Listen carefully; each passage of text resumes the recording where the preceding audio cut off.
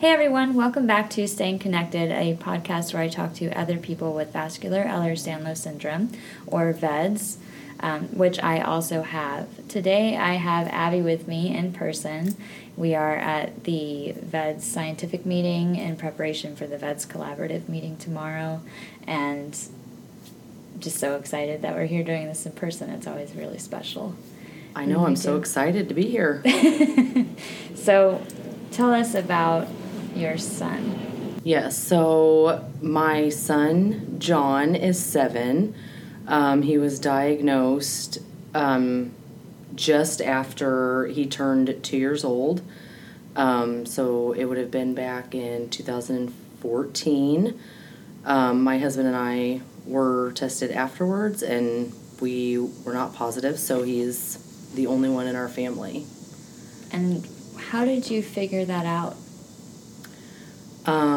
So I'll try to keep it short. So he actually had a lot of issues when he was born. He was my third child, and he just had a lot of things going on. He had some breathing issues, some feeding issues. He ended up needing multiple surgeries for different things going on. He had pyloric stenosis in his stomach, which he had to have surgery on. And he had a lot of eye issues. He had feeding difficulty. He had a really small jaw that he had to have surgery on. There were just a lot of things that it just seemed like once we kind of had one thing figured out, something else came up. Mm-hmm. And so we were actually seeing the craniofacial team because of his jaw. And I requested a genetics consult, and, kind of like everyone else, was told, no, he's fine. Had been told by, the pediatrician multiple times he's fine. He had lots of bruising. And then, so one thing led to another, and then we were actually told by the first geneticist we saw that he was fine. Mm-hmm. And then the other geneticist that was actually his fellow was in the room, and she was younger and about my age, and I think she, just by looking at him and everything I was telling her, and at that point I was really adamant. I knew something was wrong with him. Mm-hmm. Because he was my third child. So, it wasn't, my first time in the park. I knew something was wrong with him. And so it took us a little while. And eventually, right before he turned 2, we did a connective tissue panel. She knew he had a connective tissue disease, but just didn't know which one. But VEDS was not on her radar. Mm-hmm. And we drew his blood and did the testing, and he came back positive for VEDS. And that was when he was just before 2 or at 2 years old? So his birthday's in December. He actually had his blood drawn right before, he had his blood drawn right before his birthday. So it would have been in 2013, so right before he turned 2. Okay. And then it took quite a while. It was like 11 weeks. Wow. To get his results. And he was actually, the hospital that we use in Omaha, they had actually just started doing the whole connective tissue panel in-house. Mm-hmm. And so John was actually our geneticist's first patient that she ever diagnosed, and he was the first patient at that hospital ever diagnosed. Wow. They had started doing it in-house, and they actually repeated it multiple times. And before they even, she told me for sure he had it, they sent his stuff to Dr. Byers to make sure. Mm-hmm. And then she called me, and I knew it was terrible because she called me on her lunch break on my cell phone and had us coming up there 2 days later on her lunch break for an appointment. So I knew it was bad. It was bad. And I asked her, I said, is it one of the bad ones? And she said yes. And I knew, I had taken the paper home, and I had researched a lot of it, and once I knew it was one of the bad ones, and I got back on it, I knew he had VEDS. Yeah. I knew he had it by the pictures, the issues he had with bruising and his skin splitting, and I knew he had VEDS. So that was on the list of things that they tested for, and you looked into it after you got the call? Yeah. Okay. Yeah. So tell me about the skin splitting, because you mentioned that a little while ago. So that was when... So I was always, like, I would say... I always kind of let we went through 7 doctors before, that I kept saying, like, I thought something was wrong with him, but I felt like I was always kind of like, no, he's fine. Like, I would bring things up. Like, he would get bruising on his legs, fingerprints from me changing his diaper. And, like, no, it's normal. From the pediatrician, like, he would have I would go for an appointment and I would bring up, he had bruises on the top of his feet and on his ears, like places that just little kids don't get bruises. Because at this point, he wasn't even mobile. And, it was always just, no, he's fine. Our pediatrician talked about, maybe he had, like an underlying bleeding disorder, like von Willebrand's was brought up. But, there's nothing, like, really that you can do about it anyway, so there's no point to test him for it.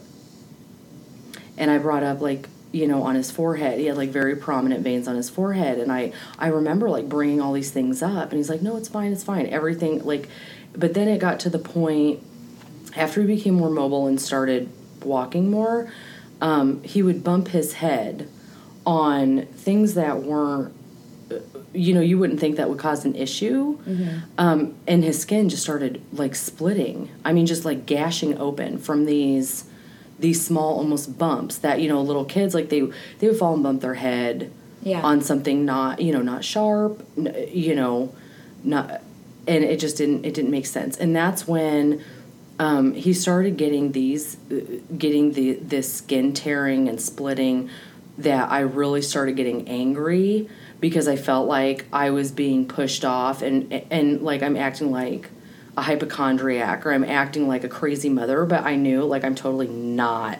I am not someone that takes my children to the doctor unless there's something wrong with them. Yeah. I don't run to the doctor. And so by this point, I think I knew something was wrong with him, and I got really defensive because I wanted someone to listen to me. Yeah. So you had seen 7 doctors by this time? Yeah. So then who were you able to get to, like, who made it was the geneticist? Yeah, but I was like a self-referral. Yeah. Like our plastic surgeon told me, he was on the craniofacial team.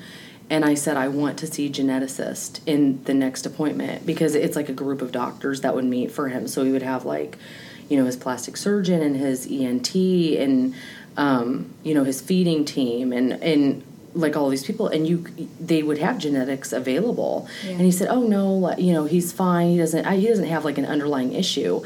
And I just said, no child has this many problems, like, in just so many areas of his body. And then I'm seeing all of these other things. But I, at this point, he had like a couple pediatricians, 2 family doctors locally, who all kept just telling me he was fine. And then, it was a self-referral for genetics. And I said, I still want to see them. I want to see them. Yeah. And then when we actually met with genetics, the head honcho, the big guy that had been there a long time, actually said he was fine. Yeah. And it was the fellow. And it was this fellow that, she was about my age, and she was a mom, and she was also pregnant. And I think, you could just tell, I think she understood, like, how desperate I was. Yeah. And, I remember telling her, I said, I know there's something wrong with him, and to this day, we see her every year, and she's amazing. Yeah. How did it feel when you got the diagnosis?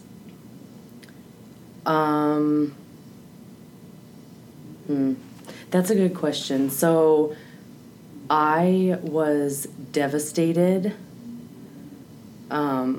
reading I knew enough about it. It was devastating to look at that. But at the same time, I am definitely a fixer. I will hit it head on. Like, I want to know every single thing about this. I want to find not a good doctor. I want the best doctor, we ended up traveling to Baltimore to see Dr. Dietz when, locally, I would just bring up so many things, and I just want the best for, you want the best care, you want the most recent, what's going on with it. And if I don't have, that's how I deal with it. I need the most recent information because I can't fix something if I don't have all of the information I need. Yeah. And I know everyone's different. I mean, you hear about, people that go into denial about it. And I'm the complete opposite. I want to know every possibility of the worst case scenario. I want to try to plan for anything that could possibly happen, so that I can fix it or prevent. If I can prevent anything from happening in any way, I would do it. Yeah, and you're in one of the I states, right? And yes, I'm in. I am in the I state. I am in Southwest Iowa, so not a very, up and coming area. Yeah. I'm 15 minutes from the Missouri border. I'm kind of between Omaha and Kansas City. Okay. Closer to Omaha. I'm about an hour, just over an hour from Omaha, about 2 hours from Kansas City. And it's definitely been a very, very big challenge in that area. Yeah. So do you travel to Baltimore now every year to see Dr. Dietz? So we actually, the plan was we were going to see him every 2 years. And then we actually had a cardiologist that came from, and I can't remember where she came from for sure, but it was the West Coast. I want to say, I don't know if it was Portland maybe, had come over, and she actually started, her and our geneticist, they run a clinic together for connective tissue diseases, and she runs the Marfan clinic. Yeah. And so we ended up being able to see the two of them together, his cardiologist and his geneticist. And that's gone okay for a little bit. But I think the more I learn about it, I think, at least for John, we're actually in the process. He'll start seeing Shane Morris in Houston, actually next month. Awesome. So we'll travel to Houston, because I really feel there's power in numbers, and you can get a lot of things done, when you have numbers of patients. And I think it'll just be a lot better for me as a mother and for John, and for us it'll work. It'll work well. Well, Shane Morris is great. She's got a lot amazing. of kids. Yeah. Yeah, she's amazing. Yeah. So how has it been in the 5 years since you've known his diagnosis? What's gone on? What kind of complications has he had? So he does, I always say, when people say, oh, how is he doing? You probably know as a VEDS patient, or, and as a parent, your first thing is just oh, fine. Oh, yeah, they're good. But, they have VEDS. Yeah. They're fine today. They weren't fine yesterday. They weren't, his biggest issue is he has a lot of GI problems, and it's been very challenging because there is no good data. We don't know what is caused from, and you're limited as far as testing. And that's the no colonoscopies and endoscopies and stuff, right? Yeah. So, we have a great vascular surgeon in Omaha. He had recommended that John have a barium swallow test because of all of his GI issues, and that's fine. But he wanted us to see. He said, "Oh, we'll need to get him into GI." And here's the issue with VEDS. So then I'm like, "That's fine. I will do that. Get me a GI." Yeah. And that's where care always falls off, and I'm on my own. Because you don't have one. No. And then I always say, and I still remember like being in the car after this with my husband after this last appointment, and because the nurse had told me, I'll call you, I'll get some names and I'll call you back. And I remember being in the car with my husband, and I go between like being really angry and then like breaking down and, sobbing. And my husband, I remember him saying, give her a chance. She said she'll call you. And I'm like, she's not going to call me. They never call me. Yeah. And he kind of was like, was trying to be, helpful, try to be positive. And that's when I get really frustrated and I get very emotional because, it's sad because you're on your own. I'm like, she's not going to call me. She's not going to get me a name. They never call me. Welcome to VEDS. It's sad. It's so sad. It's so sad. It is. I remember I had a lot of GI issues when I was a kid, so I'm really curious about what his symptoms are like. So his GI issues, he'll get like really severe stomach pain, to the point where, it's really debilitating. He will, lay on the floor and cry. He will, cry that his stomach hurts. And it kind of, it'll go on for hours a lot of times. And he'll get very nauseous. He'll get dizzy. He'll lay down. And then, we just try to comfort him as best we can. And then usually it'll end with him vomiting. And then he's fine. Is the vomit normal? No. Well, it'll be even like old. Like undigested food? Yeah, sometimes it will be, and sometimes it'll be from like the day before. Wow. And there's other times where he won't vomit, and he'll just have severe stomach pain. We were just in the emergency room on the 4th of July. Because it was so bad, he couldn't walk. I had to carry him. And I swore at that time that he was having a bowel rupture. Yeah. He was screaming. He's 7. He can't explain. All he knows is that his stomach hurts. He wouldn't let me touch his stomach. Yeah. So what was that emergency room experience like? It was horrible. It was, working on the collaborative, and especially the last 5 years, like knowing what I know, I'm the person also that like helps people like find physicians and get plans, and like I'm very involved like in the online community. Yeah. And about like advocating for yourself and your kids, and I guess you always think about no, you need to do this, you need to do this. But then, and I was prepared.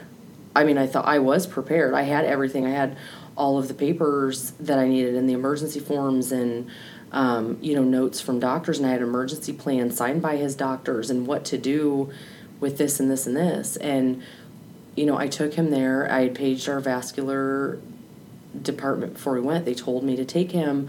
And I go there, and it's a huge level 1 trauma center. Yeah. Freestanding, like that's where he needs to go.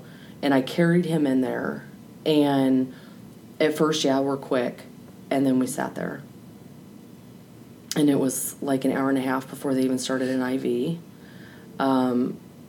And he had, in the severe stomach pain, like on its emergency plan, it says, you don't waste time with ultrasounds. You don't waste time. And it took 3.5 hours for them to do an ultrasound of his appendix. And the appendix. The appendix. And it was 4.5 hours before we got an MRA of him. And that was after I paged vascular again because the attending told me that they could not get a hold of vascular. Mm-hmm.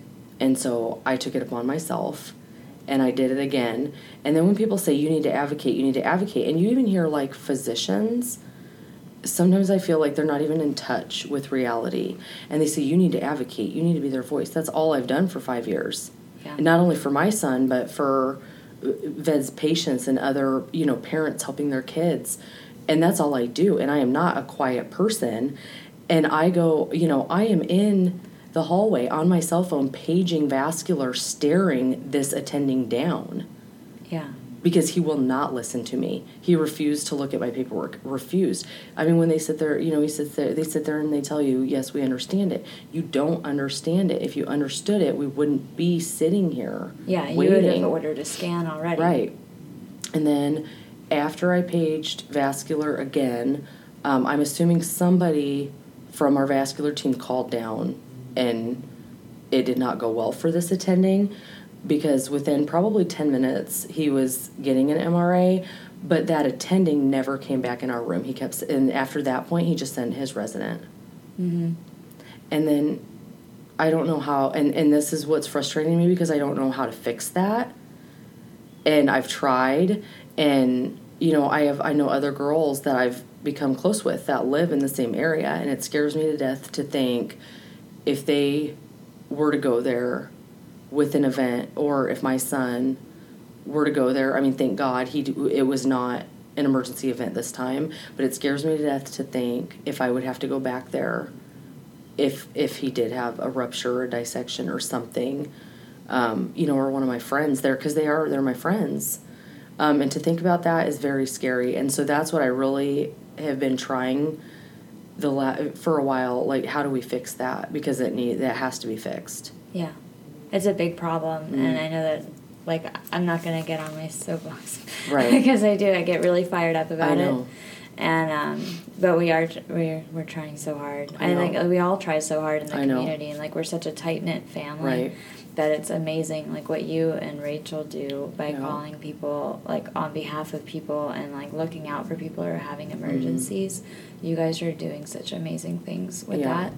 Yeah. And, for those of you that don't know, like, Abby and Rachel, I feel like you guys, like, just comb through all of the posts. I swear I feel like that sometimes. And then you call Shireen. Or, I mean, the first thing on the comment I see from either you or Rachel is, have you been in contact with Shireen Shalhoub yet? Right. And if you haven't, like, one of you guys call her. And say, hey, this person's at this hospital, and they're having an event, and then she will call them. Yeah. She'll call the hospital. And it's truly amazing. I mean, it's heartbreaking that we have to do that together as a community. Yeah. But it's amazing what you're doing. Thanks. And I feel, I think it's hard too, because you feel so close to even the people I haven't met, and I've met a lot of them. But you do, I mean, I don't do it just for John. I mean, that's what got me started, but I've gotten so close with so many people. They're like my family, and they're my friends. And when something is happening to them, it's very, it's scary, and we've lost some, and I'll talk about, like, my friend Jody. I was really close to her, and that was really hard for me. Yeah. And I never met Jody, but Jody, that one was hard for me too. She passed away. It just felt like at the time we lost several in a row very quickly. Yeah. And I didn't know, there were a few, that we had lost, and I didn't know them. I mean, I had seen them post some, but, with Jody, I was so sad because I never got a chance to meet her in person. But, I loved Jody because her son had VEDS, and he was a little bit older, but definitely seemed like he had the personality when he was younger, like John has, because we talk about all of the things that he would want to do, and she hated telling him no, and she had always had such great advice for me, and I also appreciated it because she also had VEDS. Yeah. So I think it helped me as far as, she was the mother of a son with VEDS, but she also understood it as a patient. Mm-hmm. And, that was really, really tough for me when she passed away. Yeah. about to ask you something. You said something, and I was like, that's what I'm going to ask. And then I lost my train of thought. Jody was really, it was hard. I did that song for Jody and all of them in, like, December on my YouTube channel. Like, and then was that last night? No, it was the night before last night when I sang it at the award ceremony. Oh. Here. Like, we had, like, a talent show and a dinner, and it's the song, like, I'll Fly Away. Right. And it was so, like, it just spoke to me so much after she died. And it was sad. And, you know, sometimes I think people probably, I guess if you weren't in the group, it's so odd. And sometimes I think when people are newly diagnosed, I wish they had a way to find us because it's amazing. And I still remember, I'll talk about our friend Brandy. I don't know if you heard this story. It's like my favorite. It's my favorite. This is probably the best thing that has ever, like, in 5 years. So I remember Brandy, and I hope I'm going to send her this because I want her to listen. So she lived, so she was in Texas. I think, she was in Texas. And so she was pregnant, and she had VEDS, and she was very pregnant. And I remember finding her, she posted in a group, and I don't remember if it was, like, on the Friends page. And I remember her being very pregnant and with VEDS, and she posted about, basically she was going to have a C-section at a rural hospital was the plan. And I remember reading that, and I'm like, oh my gosh, I'm thinking, you know, it's like 10 o'clock at night. I'm like, no. Yeah. You know, I mean, and it literally, like, it scared me to death because I'm thinking to myself, this can't happen. Her doctor had sent her to, like, a high-risk OB. The high-risk OB said she was not high risk and, like, didn't even understand. What? Didn't even understand why she was there. I think it sent her twice, maybe. That, like, it could all be done in her rural area. And I remember messaging. Okay, so I messaged her, and I remember telling her. So she's telling me this story, and I'm like, that makes me, like, really nervous. And she's like, I'm really nervous, but I don't know what to do. And I'm like, okay, no, like, you are not having this baby at a rural hospital. Like, you have VEDS. I was like, no. And I remember it being, like, 10:30 at night, and I remember being so scared, like, oh my God, what if she goes into labor? Yeah. What happens if she goes into labor and, like, they take her to a rural hospital and has a C-section? I'm, like, worried. I'm, like, scaring. I was so scared, and I'm, like, you know, psyching myself out, and I cannot sleep at this point. Like, there's no way I can't sleep. And I remember messaging Rachel. I was like, Rachel, because Rachel's in Texas, and I was like, oh my gosh, and I'm, like, telling her all this stuff. I'm like, they said they're going to do a C-section at a rural hospital. I'm like, she can't have a C-section at a rural hospital. I was so scared. I'm like, you know, and then Rachel can't sleep. And so Rachel's messaging her, right? And Rachel is, like, telling her, I'm like, no, you have to have it at a level 1 trauma center. You need a high-risk OB. You need to have vascular in there, too. You need, you know, is telling her all these things. Like, Rachel's reaching out to, like, you know, physicians she knows and, you know, the high-risk OBs. And she ended up, I'll try, I just ramble. And so anyway, she ends up getting amazing care. She went to the huge hospital, had I think she ended up having vascular in there. She had a healthy baby. We knew, like, she was scheduled to have it done at, like, however many weeks.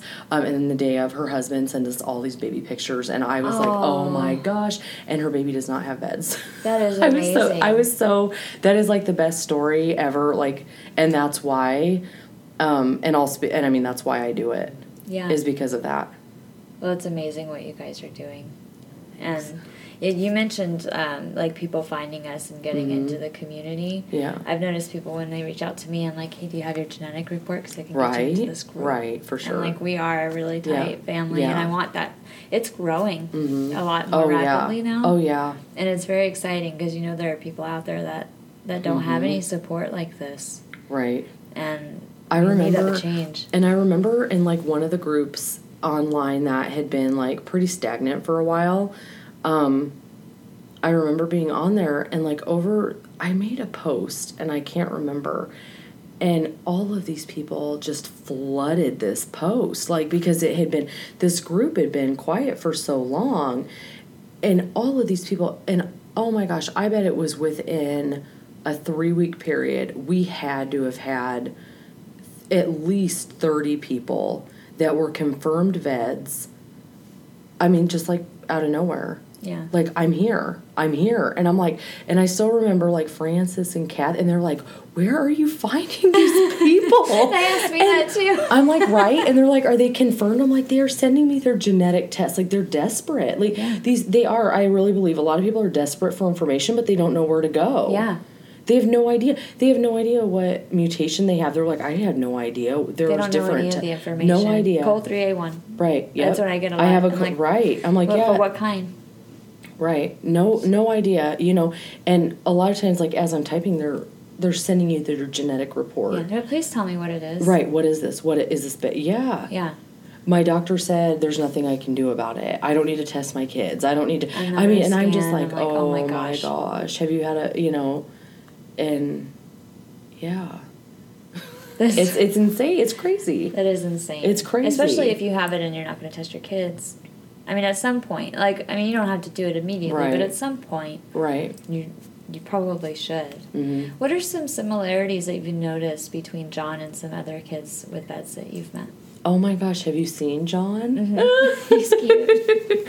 He looks a lot like... He is like the poster baby for vets. Did you see our picture? Me and Rachel, we took a picture of the boys, like John and her 2 boys, mm-hmm. at the Marfan at the conference in Houston, around like the sticker they had on the floor. Yeah. And I said, oh my gosh, they're like the poster boys for veds. He just had, he looks, he just looks like a little vets boy. He's so cute though, and he has a huge personality. But he does definitely, he has attached earlobes. He has the very thin nose, kind of pointy. He has the big eyes, the almond-shaped eyes. He has, thin upper lip. He has, very thin, translucent skin. It's very see-through, like on his chest and his back. Yeah. Yeah, he's definitely, when they say, oh, you can't go by facial features, like you would walk in a room and see John and be like, he's got veds. Yeah, and I've done that with some people. Oh, yeah. It's crazy now that I know the facial features. Like, once you've seen so many people with them, it's like you can pick them out of the room. Yeah. When you walk in, you're like, oh my gosh, do I tell this person? I know. It's crazy. Pause for airplane. It's like airplane mode here. This is so cheap. I should leave this in. Right? Be like, airplane. Move one. Leave one in there. Okay. So is there anything else that we haven't talked about that you want to talk about? I would say, like, it's very difficult. I think it's for me. I'll say, like, from my perspective, I know that it's like a personal decision to get your kids tested, but just seeing, so like John was tested when he's 2. He doesn't know any different, and he's always been like this. And his friends, like, he's grown up with the same friends, in our town, and like he went to preschool with the same kids. Yeah. And I think that it is definitely easier for other kids to accept them the sooner they find out, and that's what they're used to. And it's definitely, I think, been easier. I cannot imagine, like, putting off, I know it's a very personal decision, but putting off until they're older and then kind of, like, dropping this on them. Yeah. Because I definitely feel like it's definitely easier for John, because he hasn't ever known any different. And I see kids that aren't diagnosed until they're 10, 11, 12, 13, and it's very devastating. And so that would just be, like, my perspective as a mom,